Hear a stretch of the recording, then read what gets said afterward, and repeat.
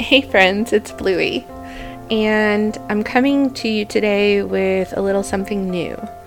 This is a new fic all the way around, one that kind of came to me in a bolt of inspiration one night this week when I was way overstimulated from a whole bunch of stuff that had happened throughout the week.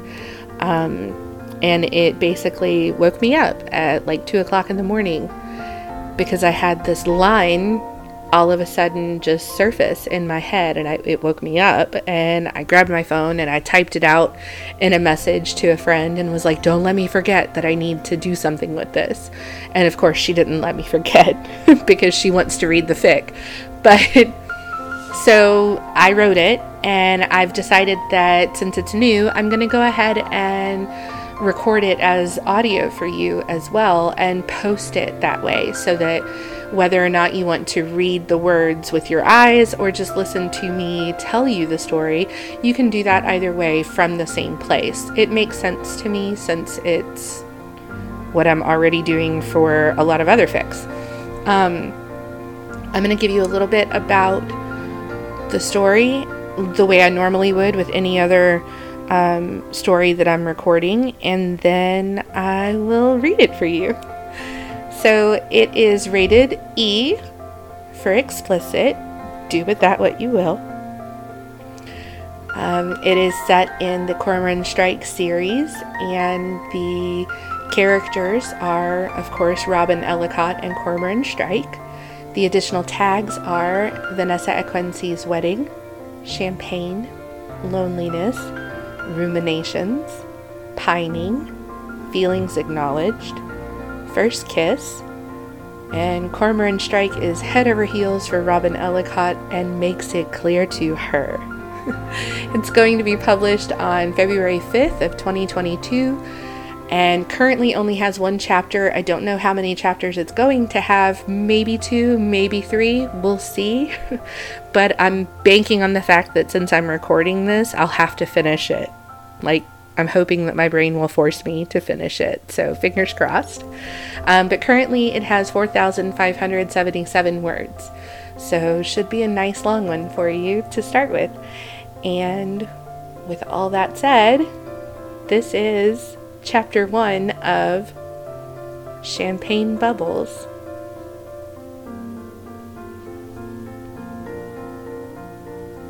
The candles on the table in front of her kept trying to gut her out, drowning in their own perfumed wax. Couples were pressed tightly together on the dance floor, swaying to the sultry music.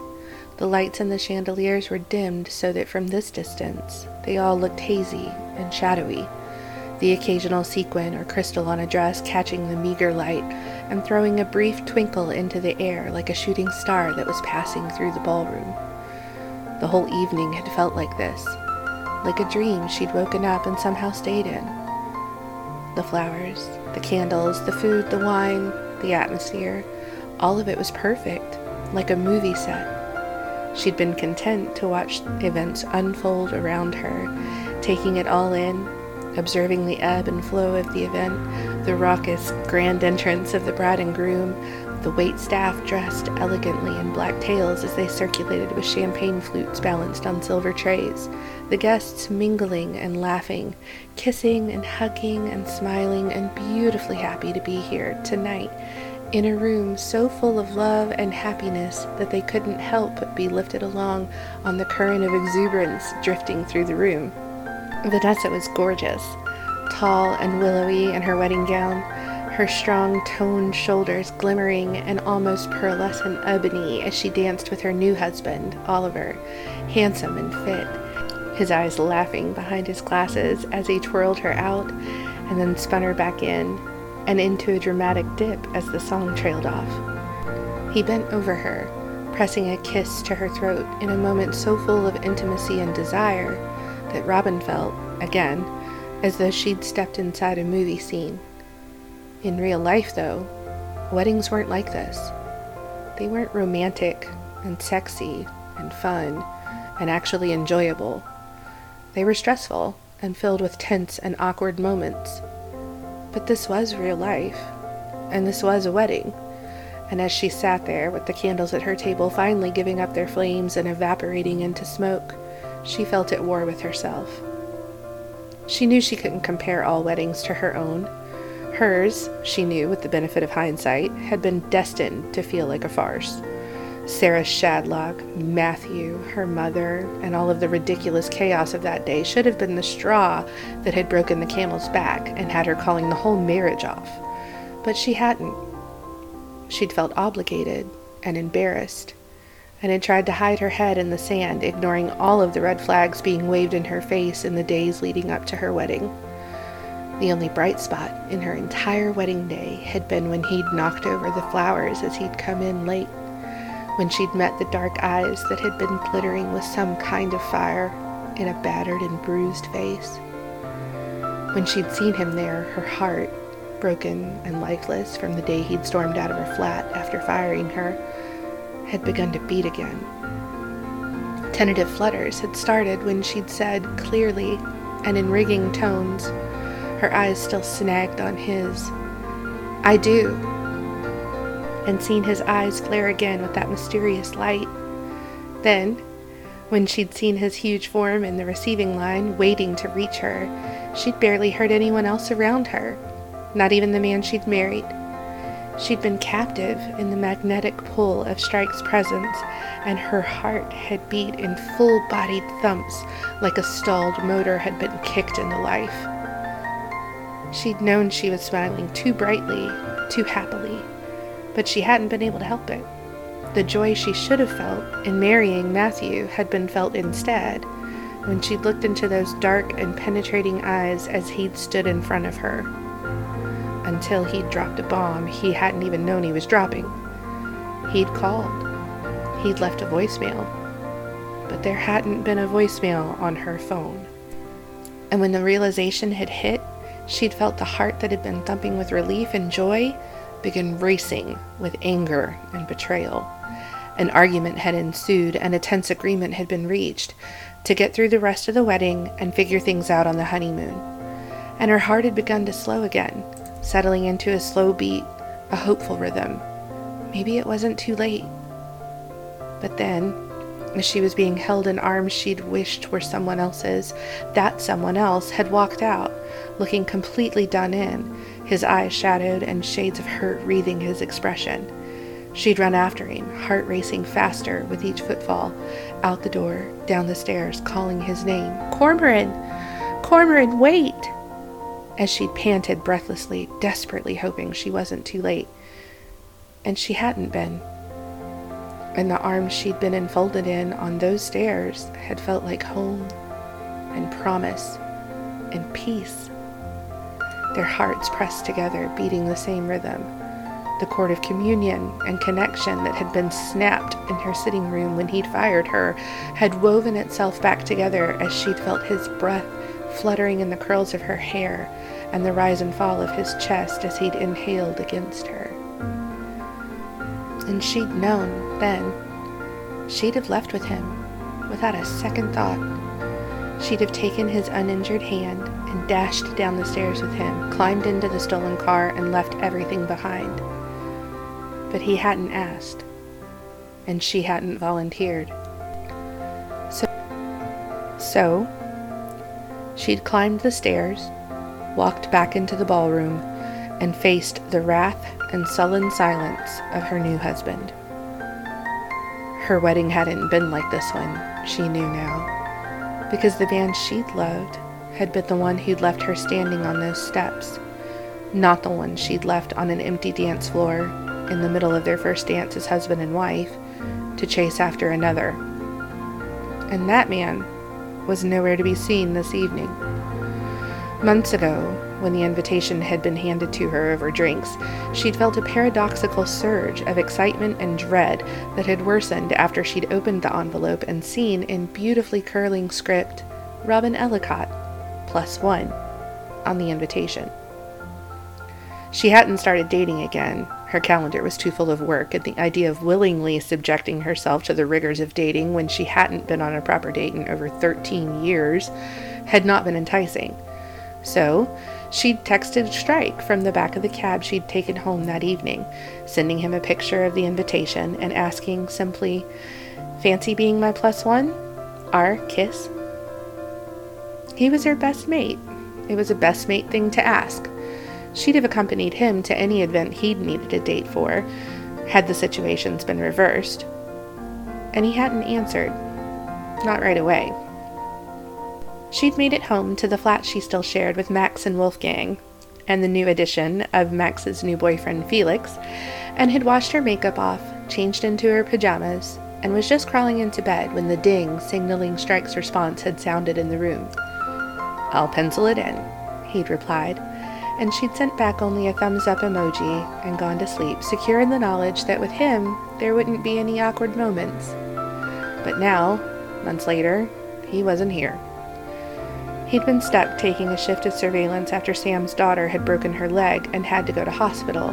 Naturally, Sam had wanted to be with his wife and daughter during such a scary situation, and so here she was, feeling lonely and entirely too conspicuous at one of her own best mates' wedding. Vanessa had very kindly sat her at the same table with their mutual friend and her former partner, Detective Inspector Eric Wardle, and his wife April. However, Robin had always been closer to Vanessa. Strike had been the one who'd developed the friendship with Wardle, so while it wasn't awkward, it wasn't entirely smooth and easy either.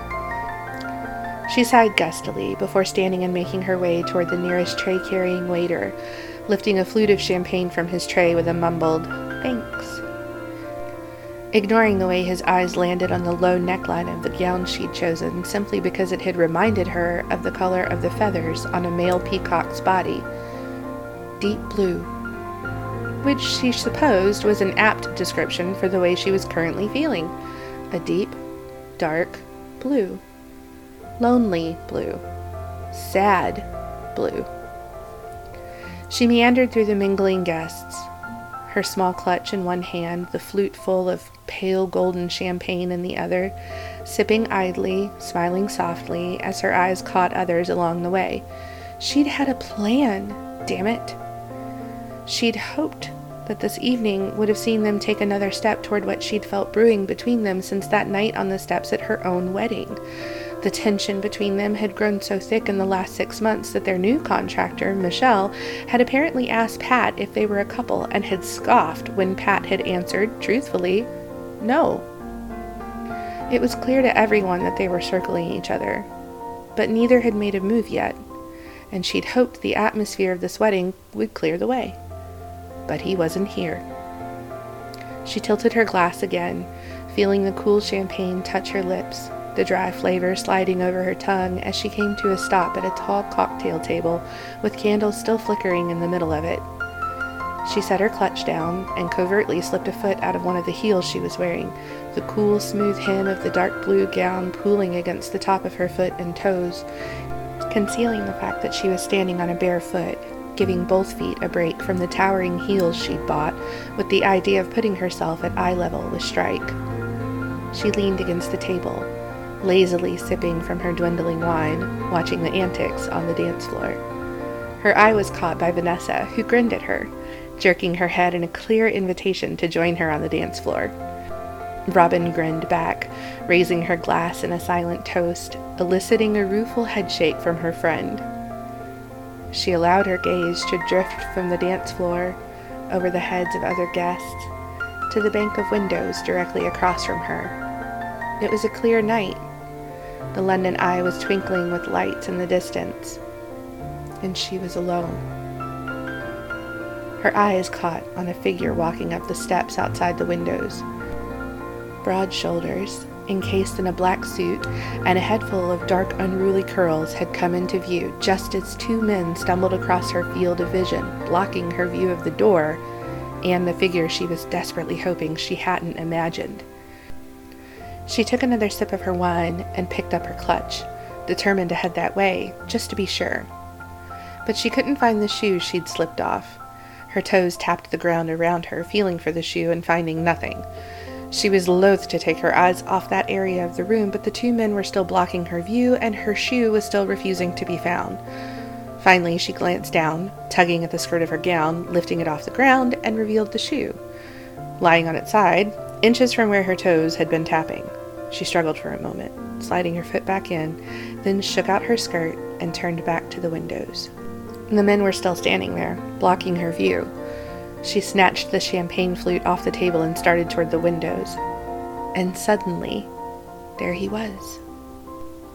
He stood just inside the doors, one hand in his pocket, the other tugging at the knot of his tie as his eyes scanned the room, she assumed, looking for her. Her heart raced as she swigged the rest of her champagne and deposited the empty flute on the tray of a passing waiter, waiting for him to spot her. His lips turned up in a smirk as Wardle approached him, holding out his hand for a shake, and then leaning down to press his cheek against April's in an air kiss. She saw his lips move, but couldn't make out what he was saying, though from the way Wardle began scanning the crowd, she assumed he'd asked if they'd seen her. She turned away for a moment, took a deep breath, accepted another flute of champagne from the waiter who'd paused to offer one, and then, sipping it in a manner she hoped seemed casual, she turned. His eyes were locked on her. He was nodding at whatever April was saying, but his eyes never left her own.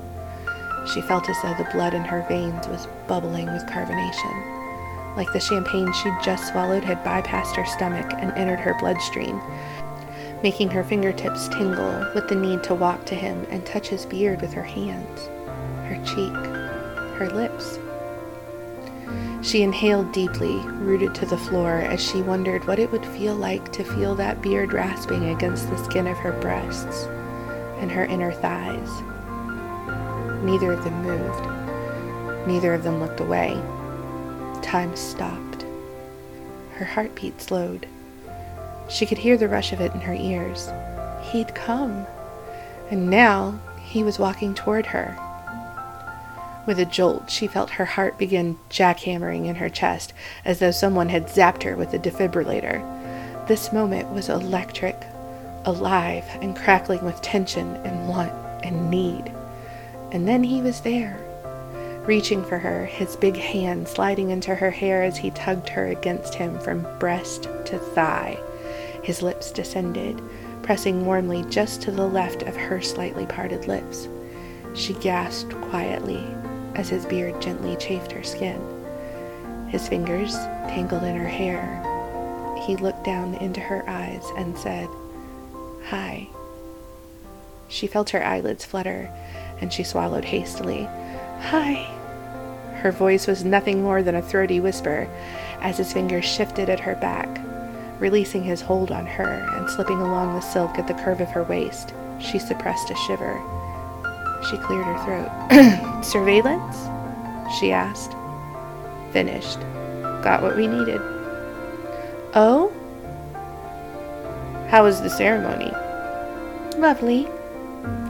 "Anyone knock the flowers over?"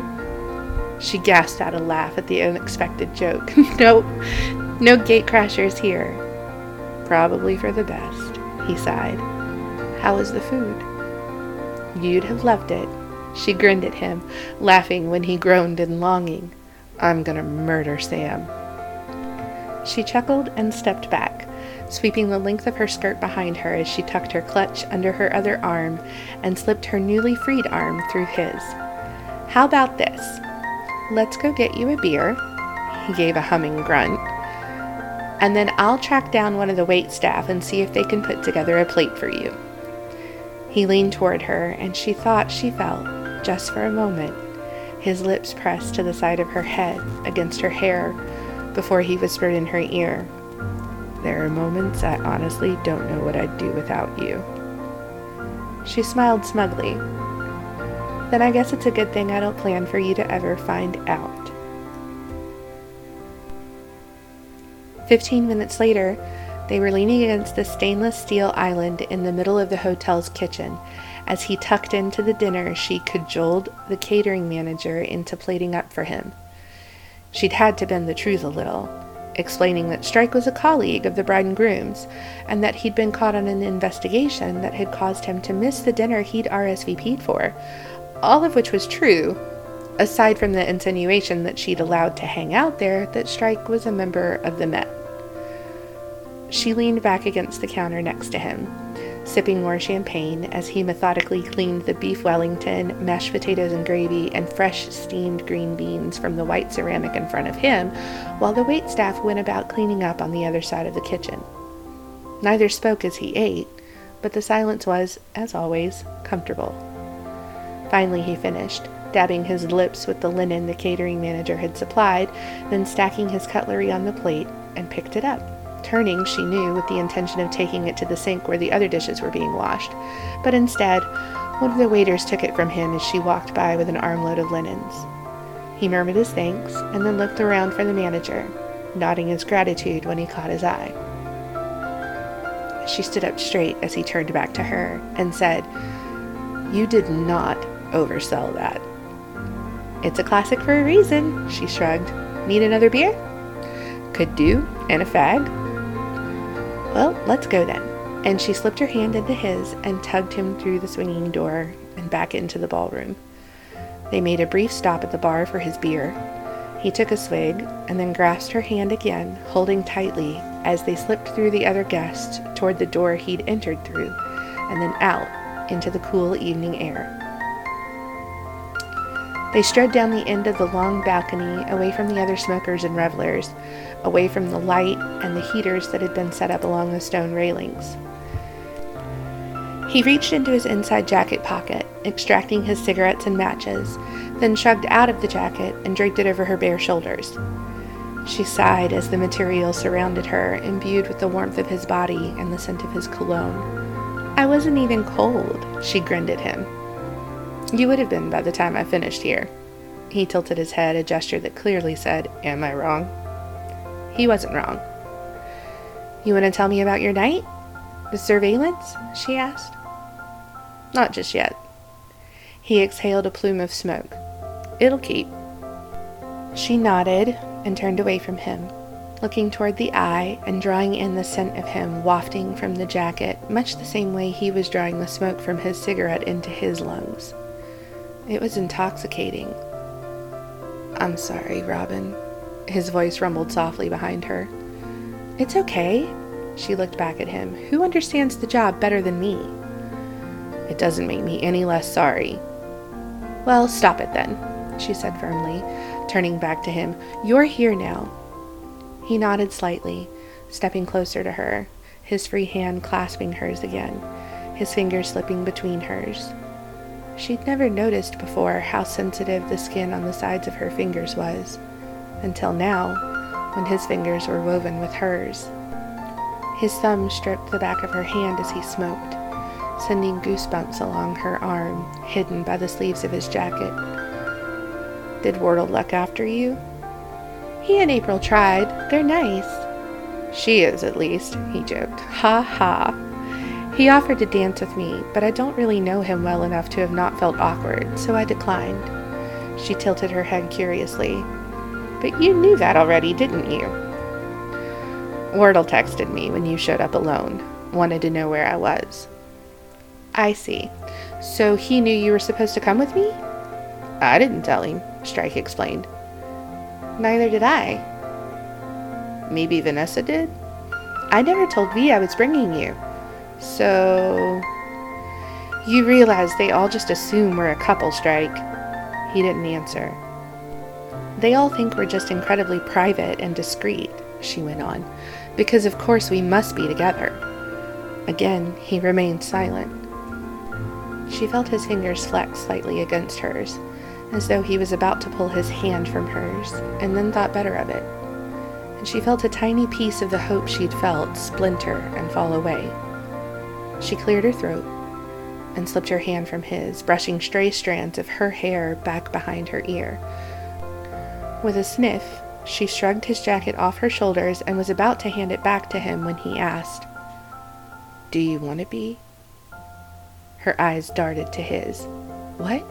she asked dumbly, unsure she'd heard him correctly.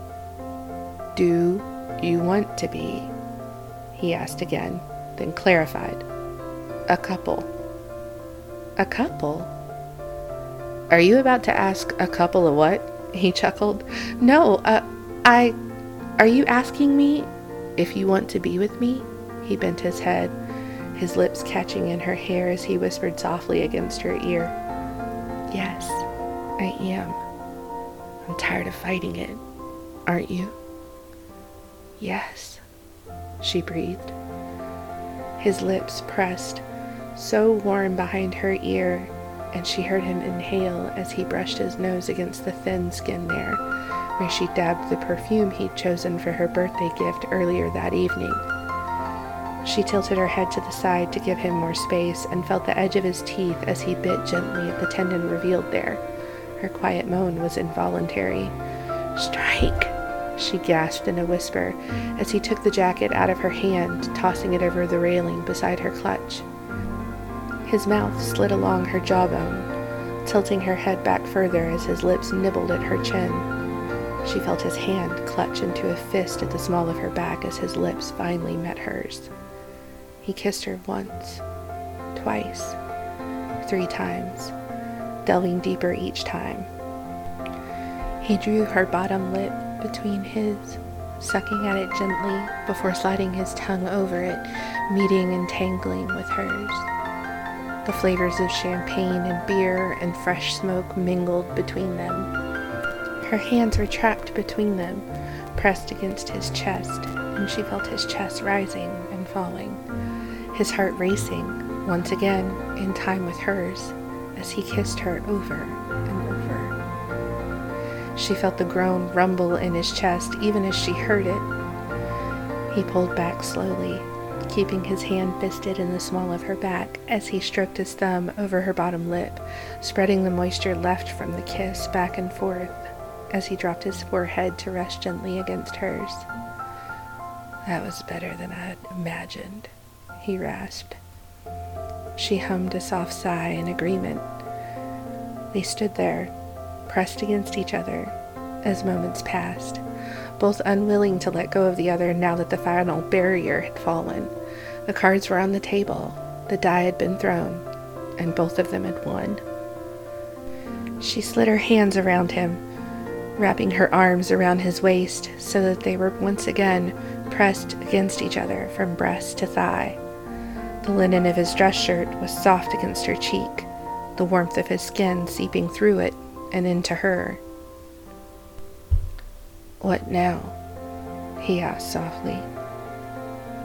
I'm not sure why you're asking me. You're only my second boyfriend, she chuckled, prompting an answering chuckle from him. What would you usually do next? None of the usual applies to this situation, Ellicott. Oh yeah? Yeah. And why is that? Because you're not like any of the other women I've dated. That's a good thing, right? She tried to hide the uncertainty in the question, but knew she'd failed when he gently nudged her back. His eyes were intense on hers as he answered, a very good thing. She nodded, swallowed, and nodded again. I'd never been friends with a woman before, he explained. Not in a situation like this, I mean. Before the relationship. I see. Do you? He asked gently. Because I already know everything about you. All the important stuff, I mean. All the things you'd typically learn as you date someone. I know how you like your tea, and which biscuits are your favorite. I know your handwriting, and the tone of your voice when I've made you angry. Perturbed, not angry, she corrected. No. Angry. Raging. It was one time, Strike, she swatted his arm playfully, and you absolutely deserved it.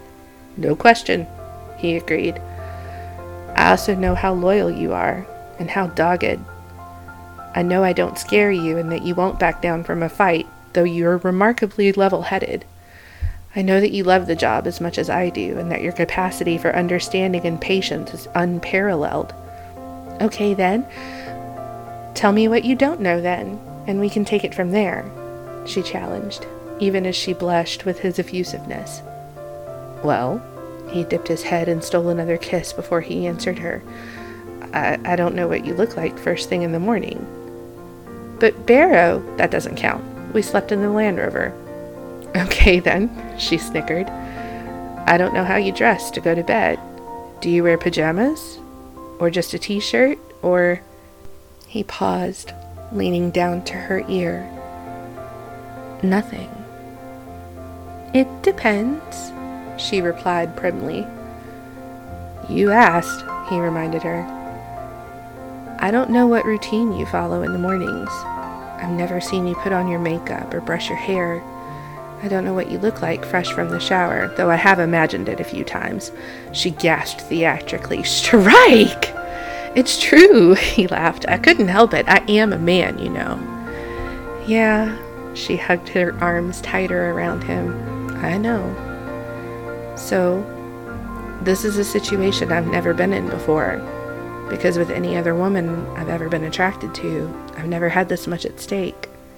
I've never wondered if learning what they look like in the morning would affect the state of my business, which is no longer just my business. I've never agonized over whether I should say, let's go back to your place, because it might upset the delicate balance of friendship and partnership I have with them, because I've never cared about any of them in the way I care about you. He leaned back again, looking at her solemnly.